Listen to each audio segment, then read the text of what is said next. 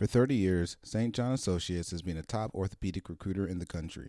Their orthopedic consulting duo have a collective experience of over 40 years and over 1,000 successful matches. Visit stjohnjobs.com/ortho to learn more about their process and connect with their free consulting services. Welcome, everybody, to yet another episode of the Nailed It Ortho podcast. You are tuned into our boards/orthopedic in training exam review. We are continuing on with some spine. Now, if you haven't already, go and put your information in the email list to get updated when we have our podcast companion book come out. I am working on it as much as I can, and hopefully we have something out shortly. But for those of you that are on the email, we'll get a kind of a little special surprise a little bit earlier than everybody else. So please go and check that out. And without further ado, let's go ahead and hop into the episode. You are now listening to Nailed It, the Orthopedic Surgery Podcast, featuring Doctors Jay Fitz and Wendell Cole.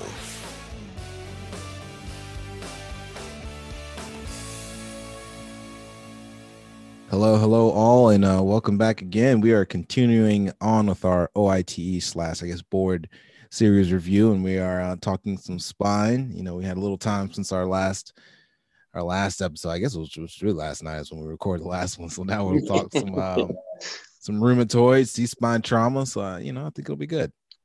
All right, I'm ready. So first question we have for you is, what is the Ranawat classification for patients with rheumatoid arthritis with myelopathy? So this one is, it's one of those classifications that a little bizarre, and unless you're dedicated to spine, you may not have to know it, but it will, it can come up on questions here. So it's usually class 1, 2, and 3, and then 3 is separated into A and B. So class 1 is really just they have neck pain, but no neurologic deficit. Class 2 is subjective weakness, hyperreflexia, and dysesthesias. And then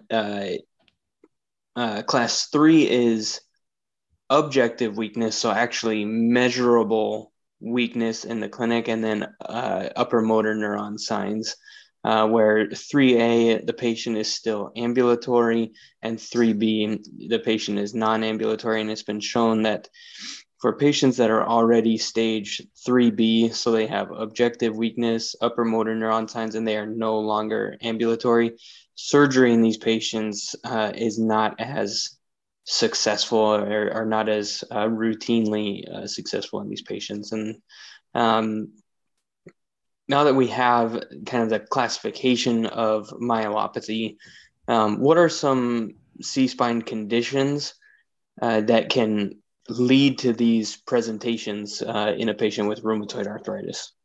Yeah, so a lot of things. Anytime you have a patient that has rheumatoid, and especially when you're signing them up for surgery, at least the books will say you should get a C-spine film just to make sure there's no, atlantoaxial subluxation, because that's one of the things that can be common with rheumatoid patients. But so some of the things that you should be on the lookout for with rheumatoid arthritis patients in the cervical spine is, of course, one is atlantoaxial subluxation.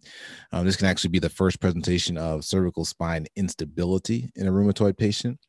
Another thing to look out for is basilar invagination, and then subaxial subluxation. So below the axis, you can have subluxations of those vertebrae, and we'll get into those here in a bit. But so one of the things that we always hear about is that atlantoaxial subluxation. So what is the cause of atlantoaxial subluxation?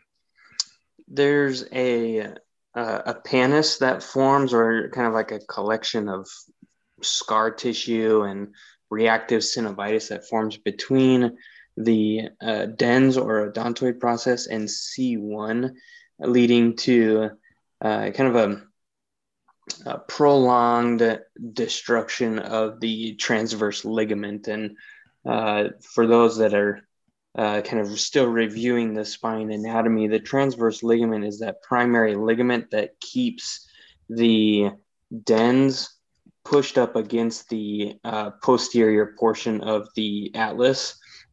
And so when you have something that's pushing that space, or that presumed space to be larger, like a pannus or scar, that transverse ligament is going to stretch, and then over time it's going to rupture and lead to C1, C2 instability and subluxation. So that's the main thing you're looking for on an MRI of the C-spine in a patient with rheumatoid arthritis is that pannus formation between the dens and C1. And what are some of the symptoms that these patients may have?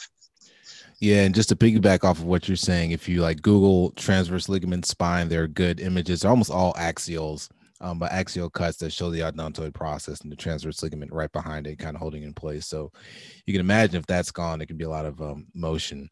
But what you're asking was some of the symptoms in atlantoaxial subluxation. So these patients have neck pain.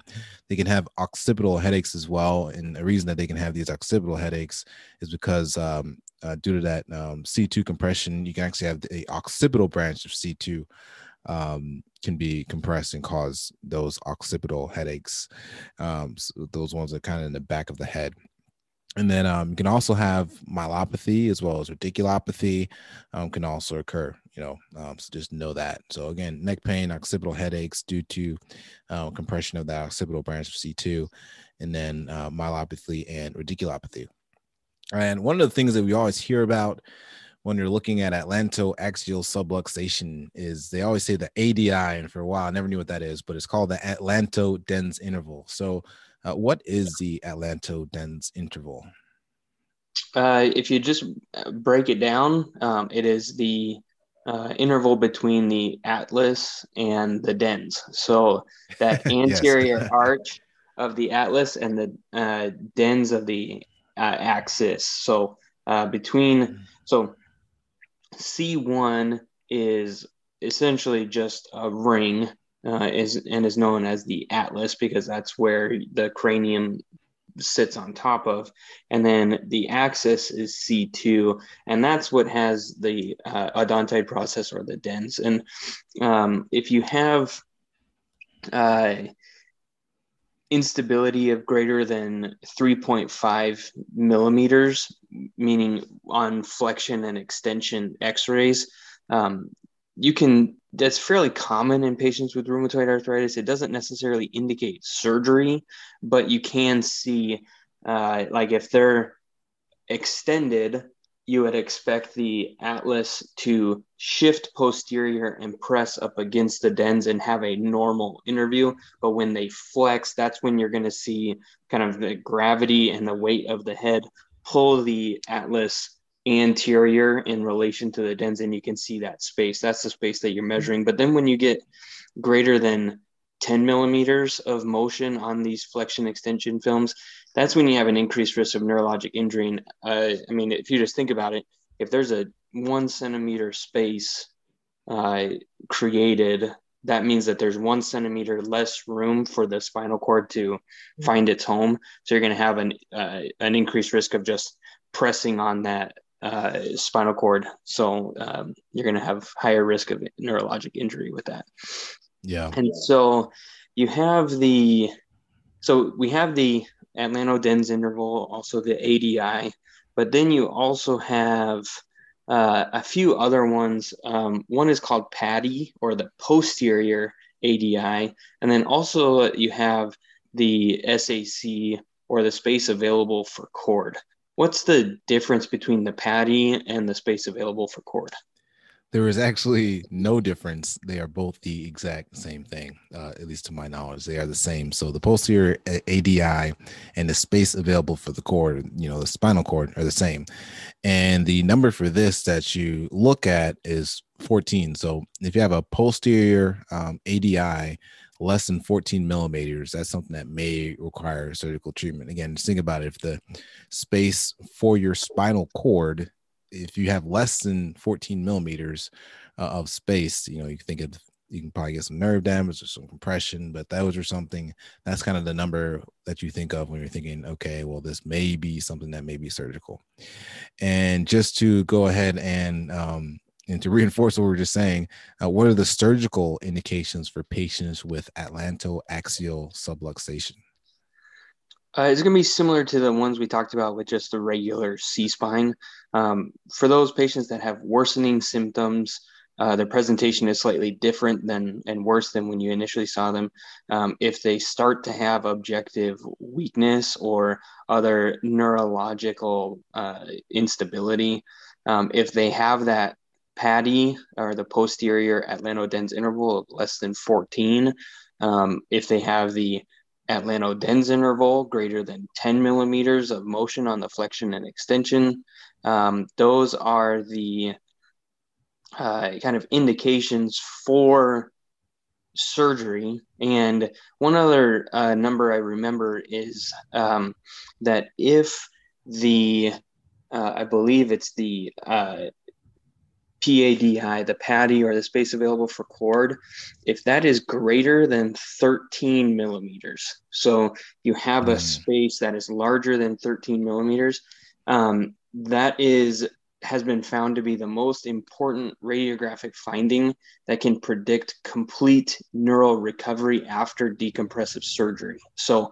if their PADI is 14, you would still indicate them for surgery, but they have a good chance of a better neurologic outcome because it's greater than 13 millimeters. Whereas if you took a patient to surgery with a PADI of 10 millimeters, that is not greater than 13. So they won't have as complete neurologic recovery as somebody who has a larger PADI. So those are the numbers to remember are less than 14 is an indication for surgery for the PADI, but if they are greater than 13 with neurologic symptoms and you decide to decompress them, they do have a good chance of a complete neurologic recovery. And speaking of surgery, what are some of the surgical options for the patients with this atlantoaxial subluxation? Yeah, so one thing you can do is a C1, C2 transarticular screws. That is kind of where I believe you reduce it first. And then this is like a fusion of the lateral mass of C1 and C2. So the things to know about this is the structures at risk are going to be the vertebral artery. And then you also have the C2 nerve. So the structures at risk when you're thinking about doing a C1, C2 transarticular screw, it's going to be the vertebral artery and the C2 nerve. Another option is going to be a C1 lateral mass screw and a C2 pedicle or pars fixation. So if you go on Google and you Google like C1 lateral mass, C2 pedicle pars fixation, the screw themselves are in different areas. So, in the C-spine and the C1 screw is actually in the lateral mass, which is a part of the entire, part of C1. And then in C2, the screw is not in the lateral mass, but the screw is going to be either in the pedicle or the pars. And this is something that is kind of it has been shown to be the strongest C1 and C2 fixation construct. And another thing is that it actually doesn't require C1 and C2 to be reduced. So I believe with the C1, C2 transarticular screw, and again, if you think about it, you're putting a screw across the articular surface. That's what it is. So that's, you're fusing those two. And then C1, C2, where you put a screw in the lateral mass, and then C2, you put a screw either in the pedicle or the pars. This is the strongest fixation construct, and it doesn't require C1 and C2 to be reduced. And then another option is just to remove part of the odontoid, which is the odontoidectomy. I'm not sure how many people are doing that, but it is one of the options that is reserved for these patients. I don't necessarily 100% sure to know the surgical indications to do an odontoidectomy, but I don't know if they'll test on that, but hopefully you just know kind of generally what are some of the options. Yeah, I think it's just if there's some residual cord compression from it.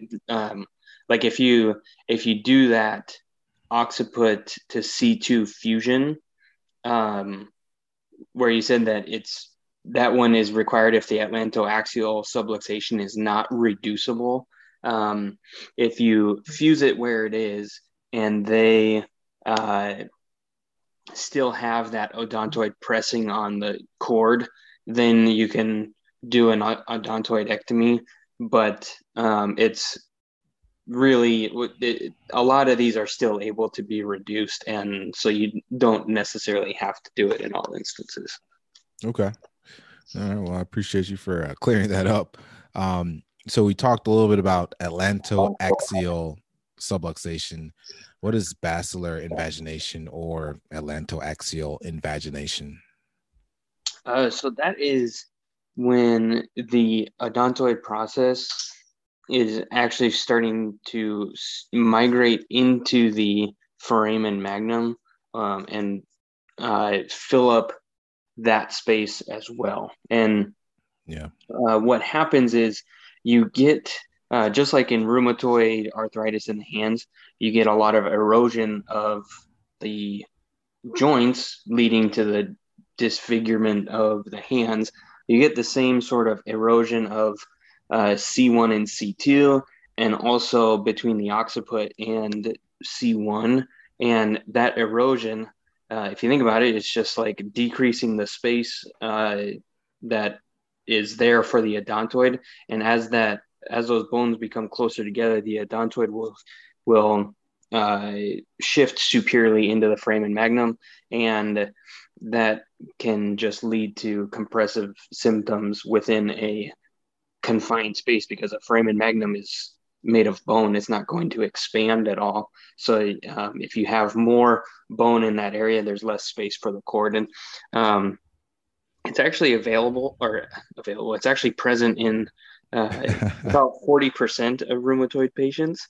And it's not always symptomatic, but just like with any other condition, the more advanced the erosion, the more advanced the disease, the more likely they are to actually be uh, symptomatic.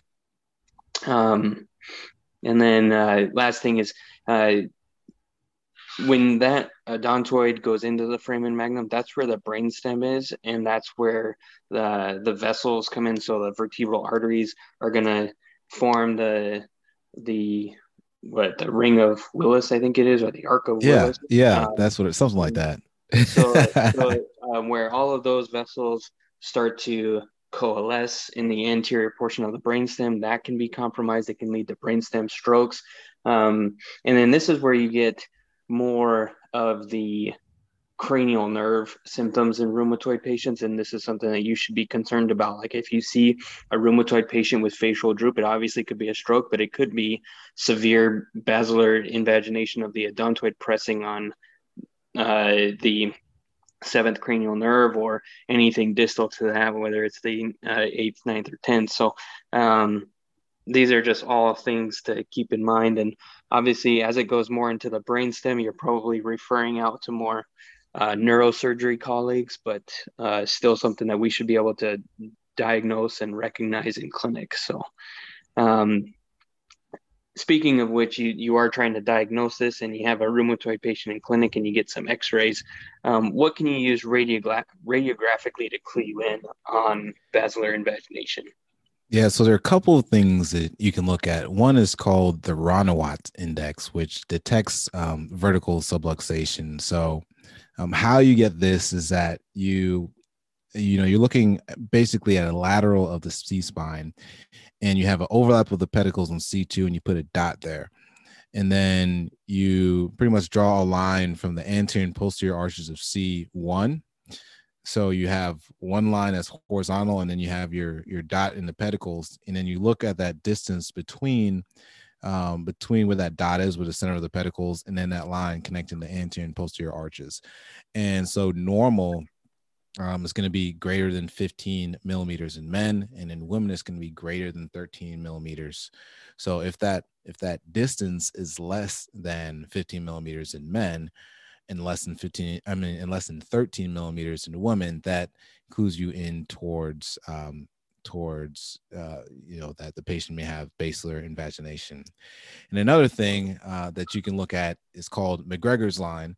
No, we're not talking about Conor McGregor, the MMA fighter. This is we're referring to a physician here. So the McGregor line, it pretty much just refers to a line that connects the posterior edge of the hard palate to the most caudal point of the occipital curve. And so what you look for is you look where the tip of the dens lies. So if the tip of the dens lies more than 4.5 millimeters above this line, it's indicative of basilar invagination. So two things you can do: you can look at the Ranawat Index, and then you can look at McGregor's line to to make this diagnosis of basilar invagination. And those are both things that you can do, in an office, with just some tools with a lateral X-ray of the C-spine. So, if you're ever worried or if you ever have a concern for it, just quickly Google what it is, and you can look it up and make the diagnosis. And so, we talked about how to diagnose it and what it is. What is the surgical treatment for basilar invagination? Say, for example, you have a patient that comes to you, they have irretractable pain, and now they're having some neurological symptoms. What are you going to do to treat this? So this one, you have to treat up to the occiput. And so an occiput to C-spine fusion, theoretically, you would like to reduce that basilar invagination before you fuse them. And so their head is going to be in a slight bit of traction to help kind of pull the odontoid out of that foramen magnum and into a more normal position before you fuse it. You can just do a transoral or anterior retropharyngeal odontoid resection, and that's more if the brainstem is compromised, because once the brainstem is compromised, that means that odontoid is like way up there, and so it may not actually be able to be reduced by just traction. So you may actually have to get it out of there completely. You can consider a C1 arch removal, and then like I said, in these cases, cervical traction with the I can't remember exactly what the tongs are called that you place into the skull to stabilize the C-spine for neck surgery, but you're going to be putting it in that and then placing it under a slight bit of traction to reduce that dens out of the foramen magnum. So we've talked about this atlantoaxial instability, and we've pretty much covered that C1 and C2 interaction and how it affects rheumatoid patients. But you also mentioned that they can also have subaxial subluxation. What is that? Yeah, so with subaxial subluxation, this is when you have a pannus that's formed in the uncovertebral as well as the facet joints, which can lead to subluxation that can be at multiple levels. So again, subaxial, so underneath the axis, you can have subluxations at multiple levels. And I think like a classic one they'll show you is on the lateral X-ray of the C-spine. You'll look under an axis, and then like almost every vertebra will be subluxed a little bit. So you know how you have those lines where you look at the anterior line and posterior line, the vertebra will not match up.